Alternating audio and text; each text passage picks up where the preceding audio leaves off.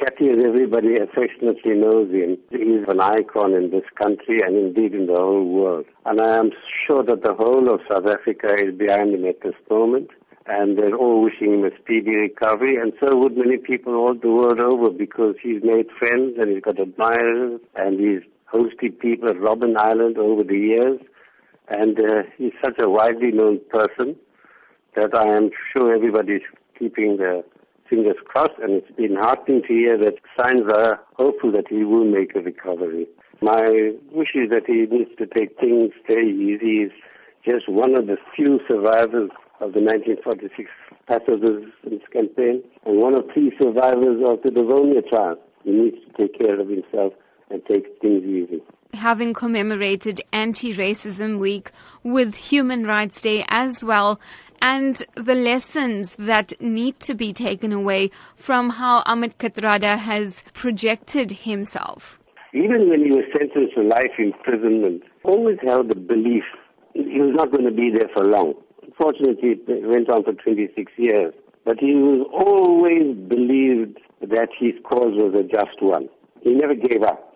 One can see that in him right at the age of 87, he's still as active as ever. There are very few individuals like Kathy who were so committed to the cause of the Freedom Charter, and after 1994 to constitutionalism, the rule of law, placing the sun for all South Africans.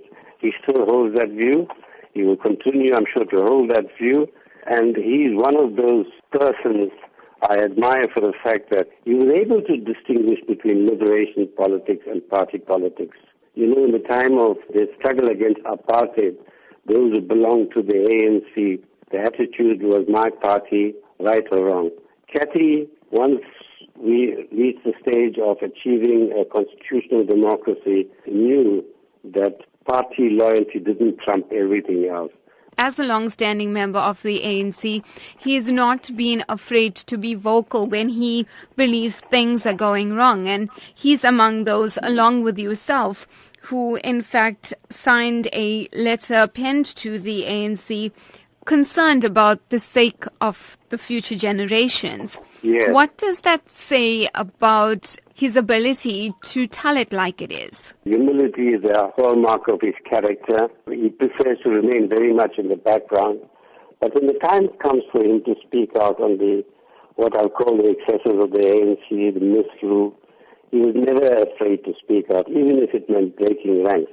For me, the founding of the Ahmed Kathrada Foundation as a bastion in support of democracy, the formation of ANSA, the Anti-Racism Network of South Africa, all indicate that this is a man, despite having spent 26 years on Robben Island and at the age of 87, is not prepared to give up.